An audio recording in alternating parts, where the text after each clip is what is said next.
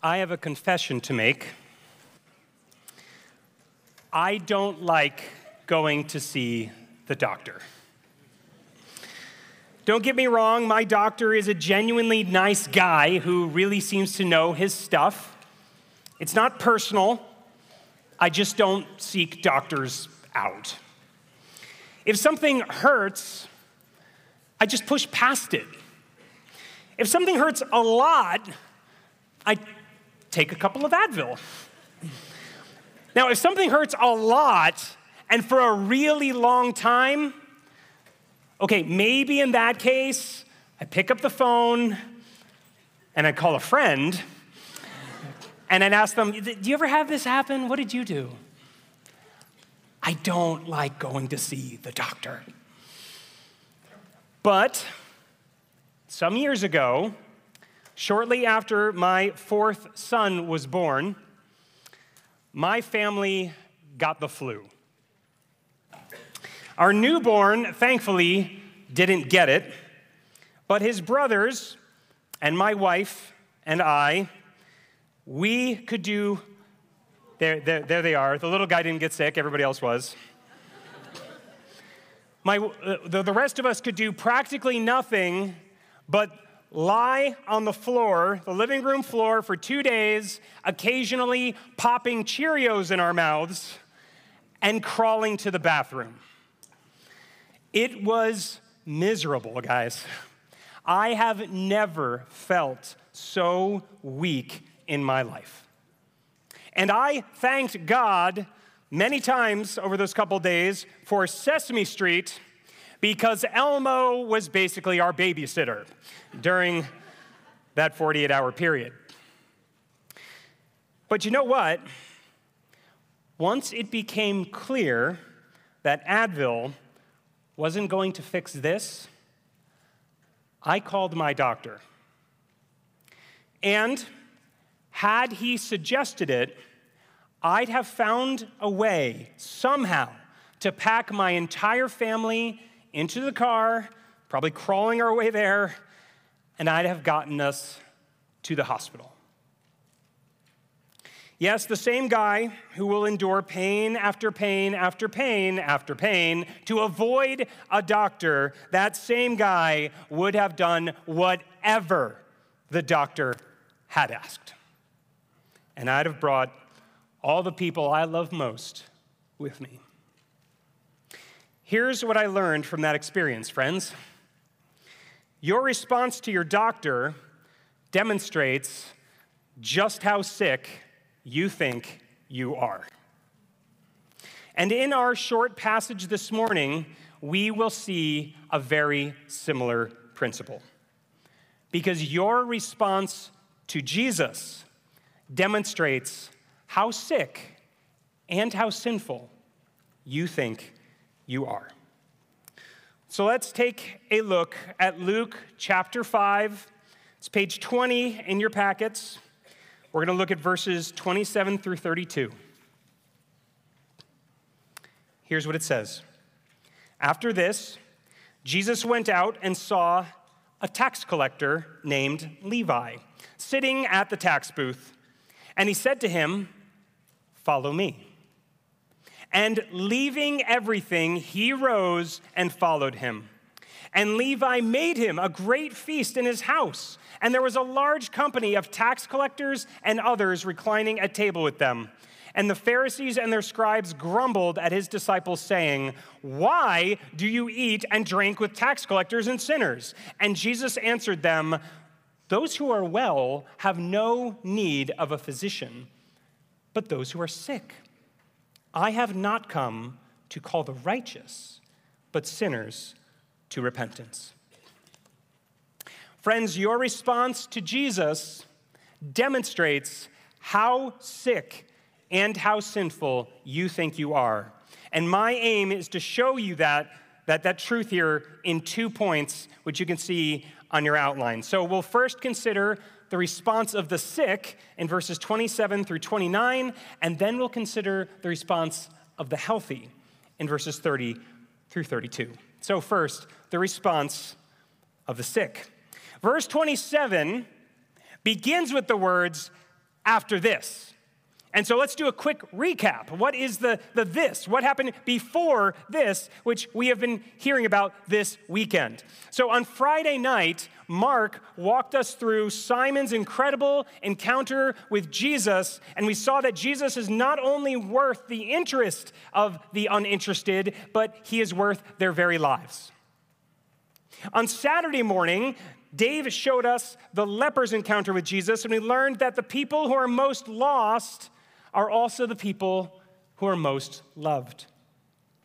And then last night, Clint showed us, through the account of the paralytic and through a horse that needed help, that the help we need is found in Jesus. And that text, Clint's text, concluded with verse 26, which says, "And amazement seized them all, and they glorified God and were filled with awe, saying, 'We have seen extraordinary things today.' Indeed, they had. And it's from that event, with everyone amazed and filled with awe, that our text this morning tells us that Jesus went out and saw a tax collector named Levi sitting in his tax booth." That's a little anticlimactic, isn't it? We go from amazement and awe to tax collecting. A tax collector at his desk job. Okay. All right, Luke, what are you doing? Well, hold tight, because there are extraordinary things happening for us to discover here in this text as well. So let's start by asking ourselves, why are those details about Levi included here? Why does it matter that Levi is a tax collector? Well, for starters, Levi is probably not particularly well liked, because no one in history has ever been celebrated for collecting taxes, right? Man, I love when people lawfully take my money. Let's hang out, bro. But see, in Levi's context in ancient Israel, there's even more to it than that. In Levi's culture, tax collectors were absolutely despised. Not just because they were collecting taxes, that didn't help, but not just because of that, but because they worked for the Roman government. They worked for the bad guys, for the occupying force, for the enemies of God's people who were oppressing them. We have words for people like that. Words like sellout. Words like traitor. And as if that weren't bad enough, tax collectors were also known for collecting those taxes dishonestly. Listen, how would you feel if you got a bill saying you owed $100 in taxes? Probably not great about that to start. But you came to your tax collector, because they didn't have the postal service back then, and you came to your tax collector at his tax booth, and he was like, "Oh, $100. Oh, I'm sorry, that was a mistake. It's actually $175. Yeah, I'm sorry, friend. So it's $175. And then you would watch as he would take that $175, fold up that $75, and slip it right into his pocket. We even see that evidenced right here in our text. Look at verse 29. It says that Levi made Jesus a great feast in his house. And apparently that great feast was held in a house that was big enough to hold a large company of tax collectors and others. How did Levi pay for all that food and lodging and furnishing in his house? Taxes. Your taxes. So you can kind of see why tax collectors were so hated. They're traitors, they're liars, and they're thieves. And all of that, friends, leads us to the conclusion that tax collectors are very sinful people. And here's the thing, Levi knows that. He knows that he is a sinful person because Levi is a Jew. From childhood, He would have been taught all of the good and righteous laws of his God, laws like do not steal, for example. So Levi knew what righteousness was and what righteousness means. Righteousness was about being right with God. You're morally right. You're justified. You're good with God, and God is good with you. That's righteousness, and Levi knew that he was not righteous. And he and everybody around him all knew that plainly and clearly. And so here we find him, Levi, the unrighteous tax collector, sitting in his tax booth. And see, the thing about a tax booth is that it's got to be built well enough to keep out would-be thieves. Like, it's not a tax tent, right? Like, that wouldn't work. You're collecting all this money, and you turn around, and there's like a guy with his hand under the tent, just yoink. Like, you can't have that. But it's still a booth. It's a booth. It's not an office. It's not glamorous. It's not something to be proud of. It's simply a big wooden box framing an unrighteous man. That little structure may be strong enough to protect Rome's tax revenue, but it is, without question, pathetically inadequate at keeping out the soul-crushing feelings of guilt and shame and unrighteousness that Levi surely would have felt every single day. Perhaps some of you here can relate to Levi. As you look back over the past years, or perhaps even the past weeks since arriving on campus, you've made decisions that you know are wrong, that you know are immoral, that you know are unrighteous. You and God, you're not really good right now. You're not on good terms. Maybe it involved lying to your friends or to your family about what you were actually doing that night. Maybe it involved taking credit for something when it was actually ChatGPT that did all the heavy lifting there. Maybe it involved treating someone else's body as though it were yours to use. Whatever it was, it probably seemed like a good idea at the time, but your conscience, your friends, maybe even God himself, has been convicting you that that wasn't actually a good idea. It was unrighteousness. It was sin. And maybe you have your own equivalent of a tax booth, too. Is there something you've been hiding behind that you thought would make you feel secure, accomplished, maybe even righteous? Maybe your tax booth is getting straight A's, even if you're failing morally. Maybe it's being everyone's best friend, even though you know that if they really knew who you were on the inside, they'd all leave. Maybe it's playing sports, or music, or games, or all of them. Whatever it takes to stay busy enough so that you never have to look inside and see what's there at all. If any of that sounds like you, friends, then you have a pretty good understanding of what life is like for Levi. An unrighteous man sitting in his unrighteous tax booth. But as this unrighteous man is sitting there in his unrighteous tax booth, that's when our text tells us that Jesus sees him and he says, "Follow me." Jesus didn't say, "Ew." He didn't get up on a box and say, "Repent, vile tax collector." could have. He didn't, perhaps worst of all, Jesus didn't walk by and just pretend like Levi wasn't there. Probably like a lot of people hoped he wasn't. No. Jesus says to this profoundly unrighteous man, "Follow me." What do you think went through Levi's heart and mind when Jesus said that? Shock? Fear?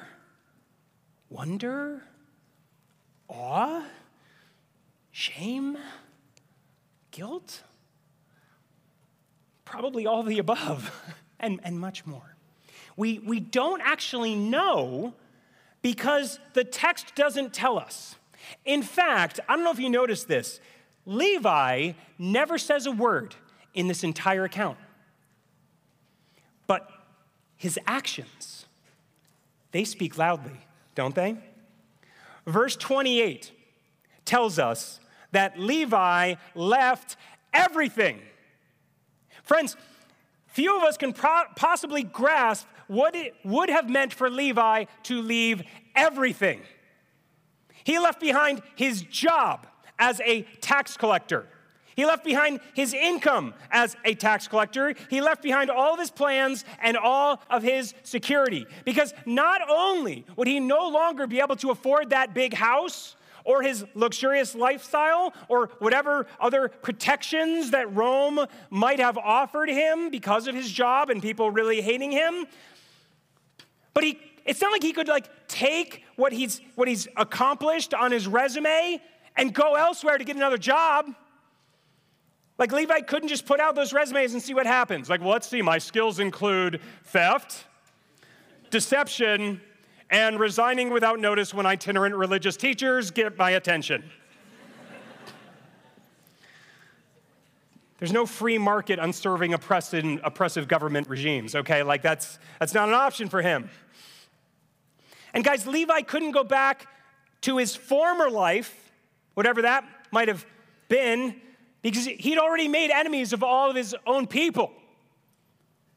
Lying traitors don't exactly get the red carpet treatment.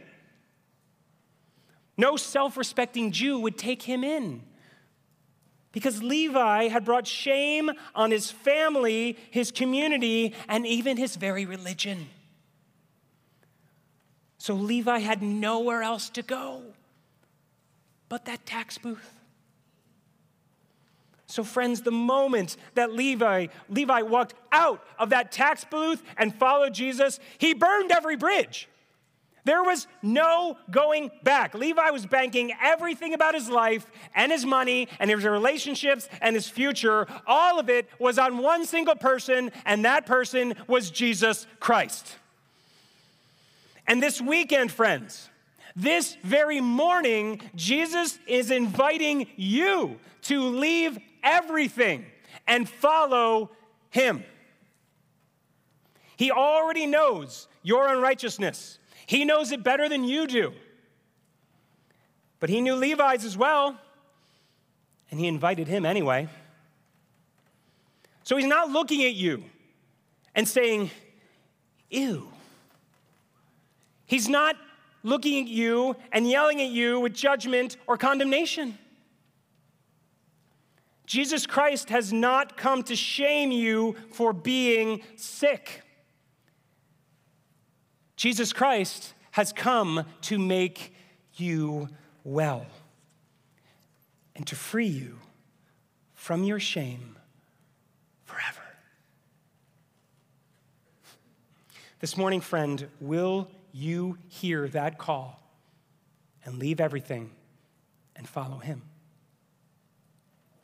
Will you, like Levi, walk out of whatever tax booth you're hiding in, leave everything, and follow him?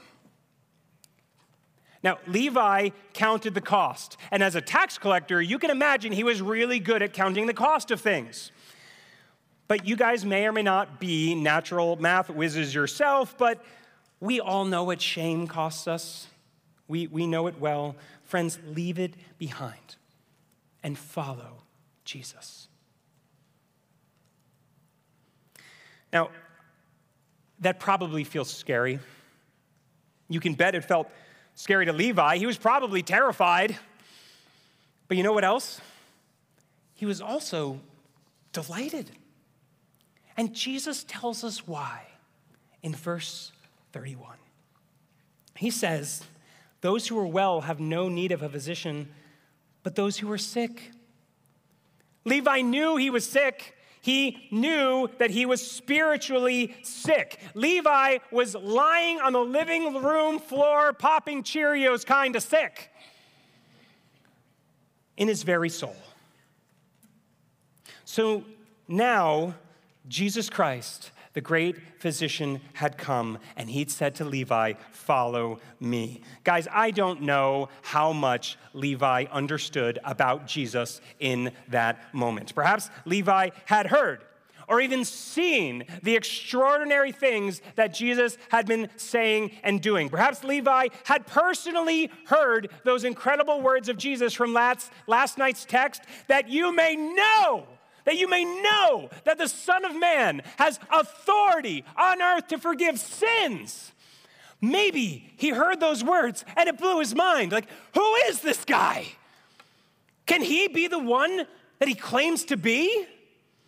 Could he be the promised Messiah, the Christ, the long-awaited Savior of the world? Can this man, who claims to be God, truly forgive sins, even my sins? Will Jesus truly welcome even the unrighteous? Maybe Levi didn't have all the answers to all of his questions. My guess is you don't either, nor do I.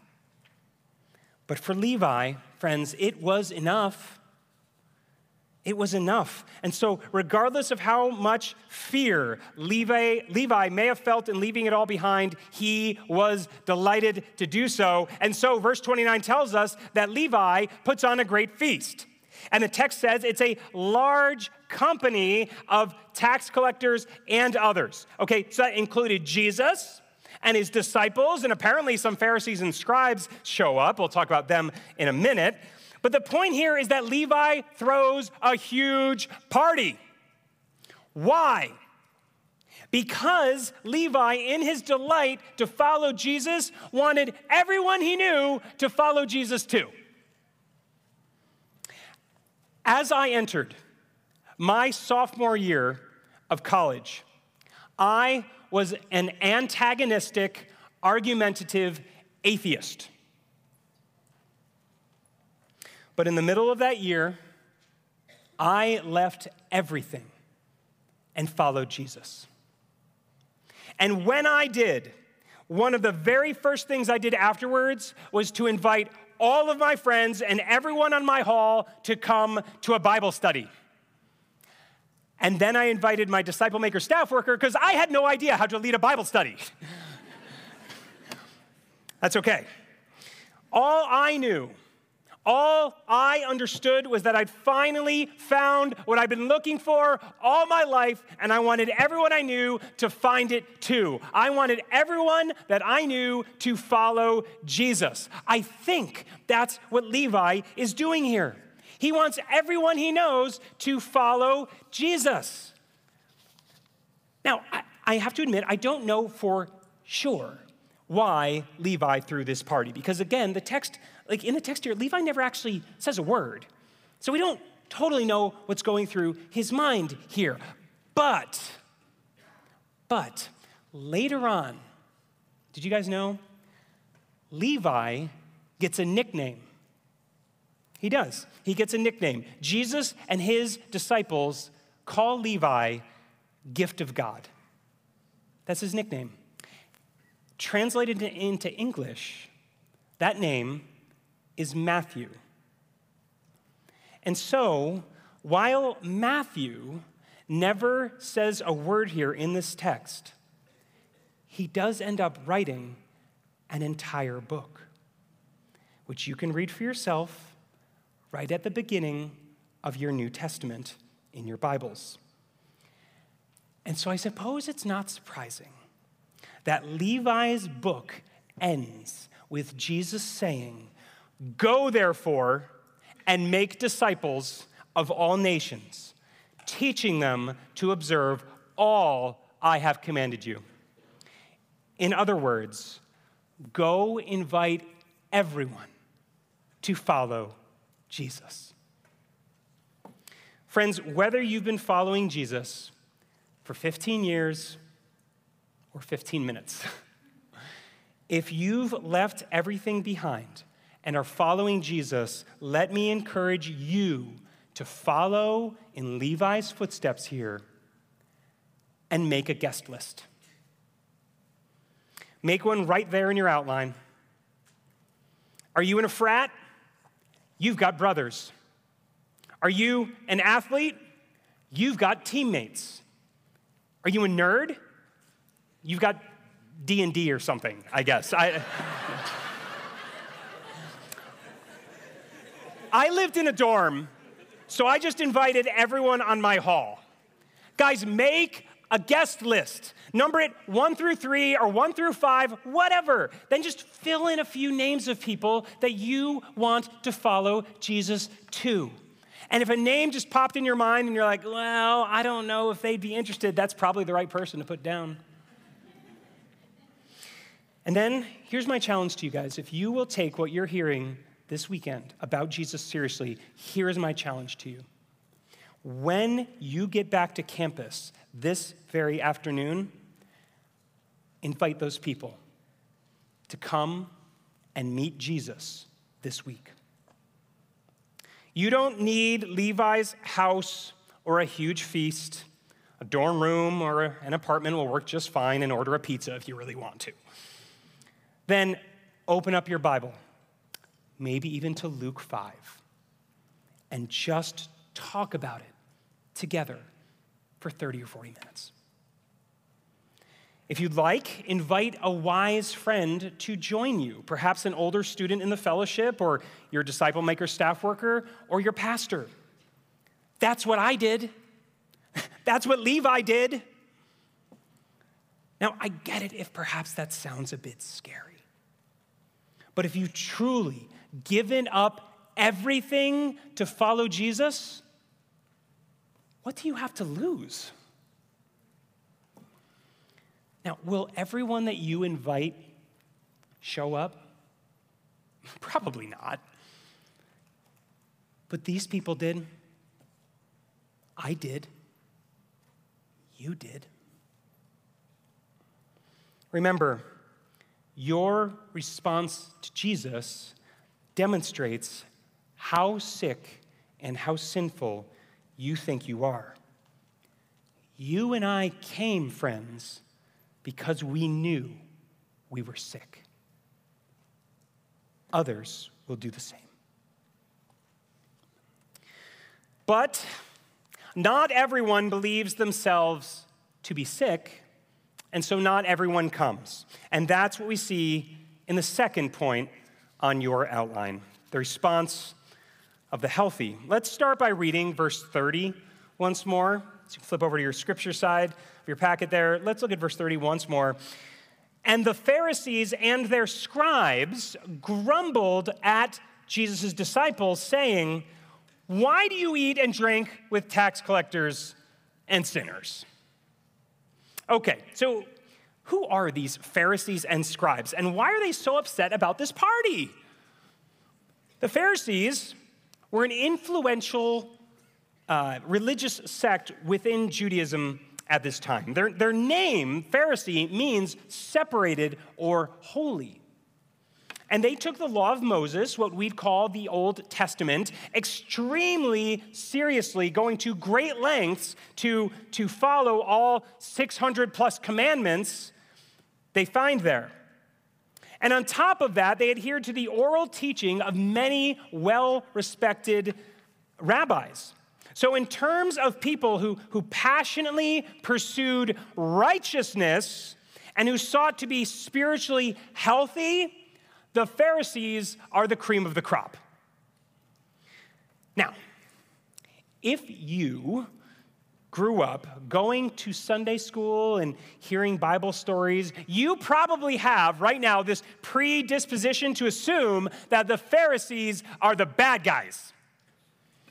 And you assume that because, yes, Jesus has many arguments with the Pharisees. And so if Jesus is the good guy in your Bible stories, the Pharisees are the bad guys, right? But 2,000 years ago, when these events were taking place, the Pharisees weren't considered to be the bad guys. They were the good guys. They were the spiritual giants. They were the ones who stood against the corruption and the compromise of the Romans. And so, they stood against guys like Levi who had sold their souls in order to make a buck, and they're saying, don't do that. All right. Oh, and the Pharisees memorized the scriptures and studied the scriptures and worked hard to obey the scriptures. That's good. In fact, that's probably why we see the scribes, or sometimes called their scribes, following them around so much. Because scribes are people who diligently copied and taught the scriptures and other wise teachings, and so you would imagine they and the Pharisees got along quite well. Lots of wisdom. Oh, I'm going to write that down. And so that's this group of people. Now, all that's to say that you and I would likely have considered the Pharisees and their scribes to be spiritually healthy people. That's what we would have learned about in ancient Israelite Sunday schools. So when we first encountered the Pharisees for the first time in Luke's gospel, they show up last night in Clint's passage. And they heard what sounded like blasphemy on Jesus' part, and they called it out. Right? And the original audience wouldn't have been like, shut up, Pharisees, that's Jesus. He's the good guy, so you guys shut up. Like, that wouldn't have been their response. Rather, the original audience would have said, wow, yeah, that's a really good point. I'm glad someone's saying something about this guy Jesus who claims to forgive sins, and only God can do that. Thank you, Pharisees, for guarding our hearts and souls. That's more likely the type of thing that might have entered someone's minds. And so now, here in our text this morning, we once again see the Pharisees grumbling about what appears to be sinful activity on Jesus' part. So again, the original audience would have said, wow, yeah, good questions. Like, why are Jesus and his disciples eating with tax collectors and sinners? Okay, but listen, your Sunday school teachers weren't crazy. Because even though the Pharisees know their Bibles really well, they also get some of the most important things wrong. And we see here a key example in that the Pharisees think that Jesus is the one who is sick. See, 2,000 years ago, no one understood anything about viruses and bacteria and stuff like that. But people back then, they weren't dumb. They knew full well that if someone was sick and you spent time around that sick person, what would happen? You'd get sick. They could see that. Everybody knew that. And so the Pharisees are grumbling here because they thought of sin, which rightly is basically spiritual sickness, in the same way. And so, just as one would say, don't spend time with sick people because you'll catch the sickness, the Pharisees said, and don't spend time with sinners because you'll catch the sin. You don't want that, do you? Do you want to go to the doctor? I don't. Do you want to offer temple sacrifices to atone for your sins again and again and again? Do you want to dishonor God and incur his righteous wrath? Of course not. And so if you want to remain healthy, you should avoid sin just like you avoid sickness. If you want to remain healthy, you should avoid sinners just like you avoid sick people. That was their argument. So let me ask you guys, with all of our modern medicine and our New Testaments and 2,000 years of experience in bacteriology, there's surely a word for that, but what do you think of their argument? Are the Pharisees right or are they wrong? Well, let's see. Should you avoid sinning? Okay, thank you. Good. I'm making sure you guys are still... We'd have to back up a little bit there if we didn't get that one right. Yes, the Bible is very clear on that. Does God's righteous wrath burn against sin? Yes. The Bible is very clear on that too. So, should spiritually healthy people avoid spiritually unhealthy people? Okay. For the recording in the future, they all said no. Okay. Well, because if the answer is yes, then there is a big problem with Jesus and his disciples, right? Like, hence the grumbling.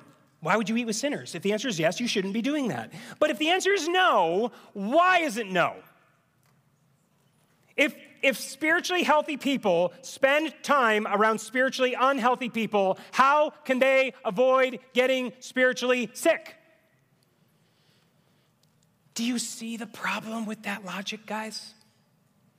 The problem with that logic, friends, is that they're not spiritually healthy to begin with. Contrary to their core assumptions, the Pharisees are not spiritually healthy. They're sinners too. So they're already sick. And if you're already sick, avoiding sickness doesn't help you. See, the Pharisees believed that by following all the rules and being really, really good, they can keep themselves from getting spiritual head colds and so be pleasing to God. But the problem is that every single one of them and every single one of us has spiritual stage 4 cancer. And it's very aggressive. It's in our every organ and bone and cell. And friends, there's no easy way to say this. Our condition, every one of us, is terminal. So yes, maybe you can avoid getting sick by avoiding sick people. But if your body is already ridden with an incurable disease, what good is it to avoid a head cold? What the Pharisees didn't understand, friends, is that we don't become sinners because we sin. No. We sin because we're sinners. That's what sinners do. They sin. And that means that all of us are spiritually sick no matter how good you think you are. No exceptions. Serial murderers and seminary professors. Rebels and rule keepers. Tax collectors and Pharisees. Me and you and every single person in this room. So the question for you this morning, friend, is not whether you've got spiritual cancer. The question for you this morning is not whether you are a sinner. The question is only whether you are aware of it or not. And so, just as there are surely tax collectors here this morning, surely there are some Pharisees here among us as well. And if that's you, here's how you can tell. Right now, you're grumbling, just like the Pharisees did, at Jesus' disciples. Right now, you think we are fools. Like, who's this guy standing up front talking about spiritual cancer?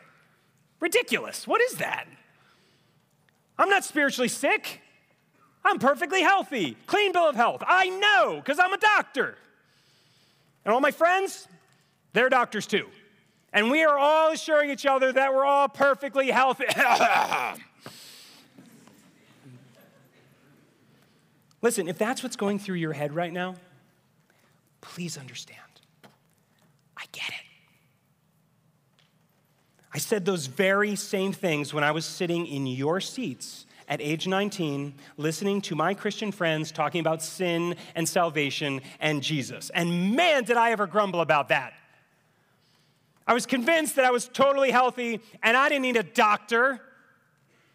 Despite all the evidence to the contrary, I knew I was healthy. Despite all the warnings of my Christian friends, I knew I was healthy. Despite all my confused thinking and my broken heart and my tear-soaked pillow, I knew I was healthy. And healthy people don't need doctors. The thing is, friends, Jesus agrees. Verse 31.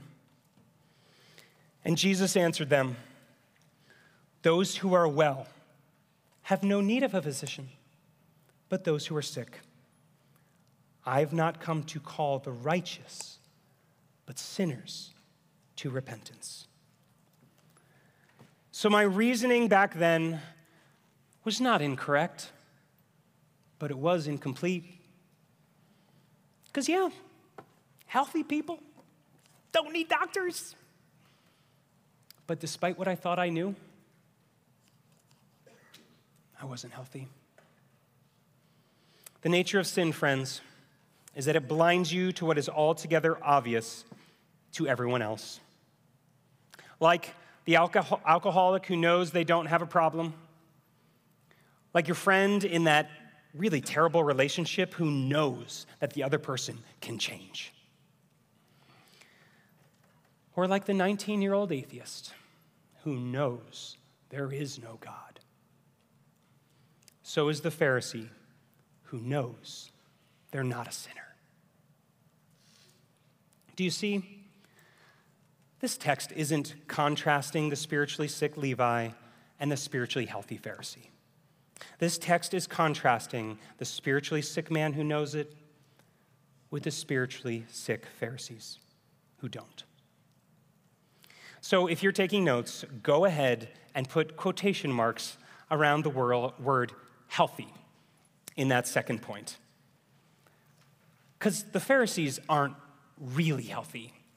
They just think they are. And their response to Jesus demonstrates how sick and how sinful they think they are.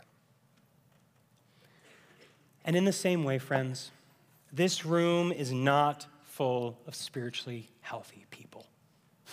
No. This is Levi's banquet hall.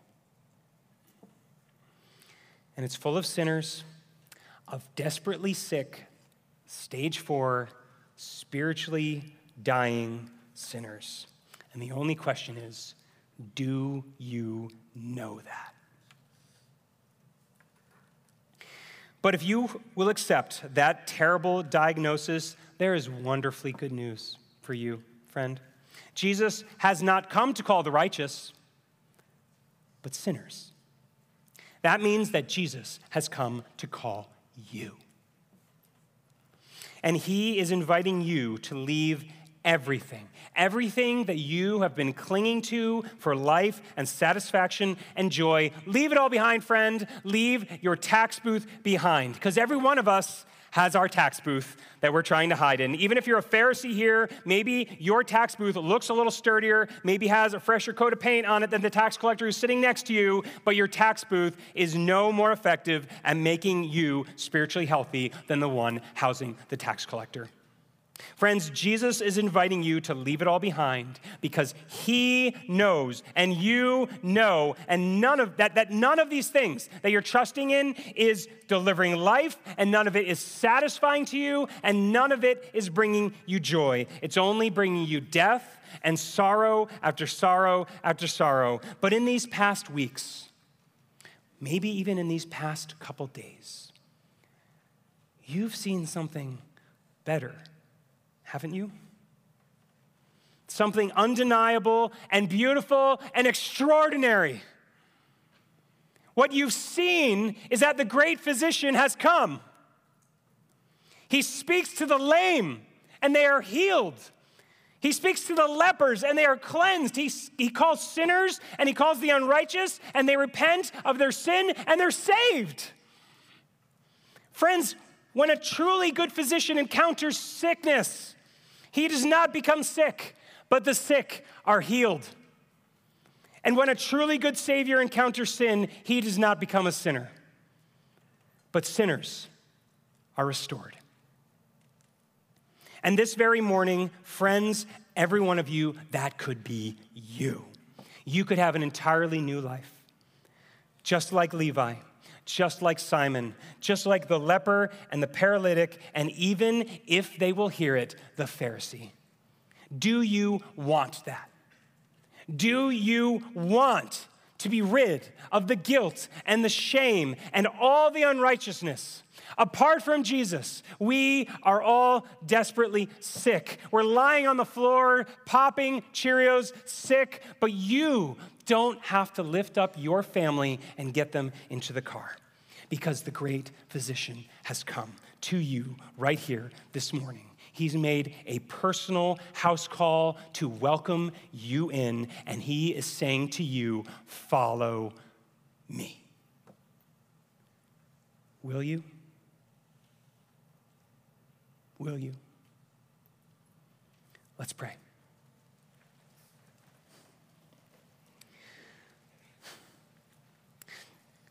Lord, we know that our response to you demonstrates just how sick and how sinful we think we are. Your word tells us that those who are well have no need of a physician, but those who are sick. And Jesus, you did not come to call the righteous, but sinners to repentance. God, if there's anyone here right now who needs to repent, win them to yourself.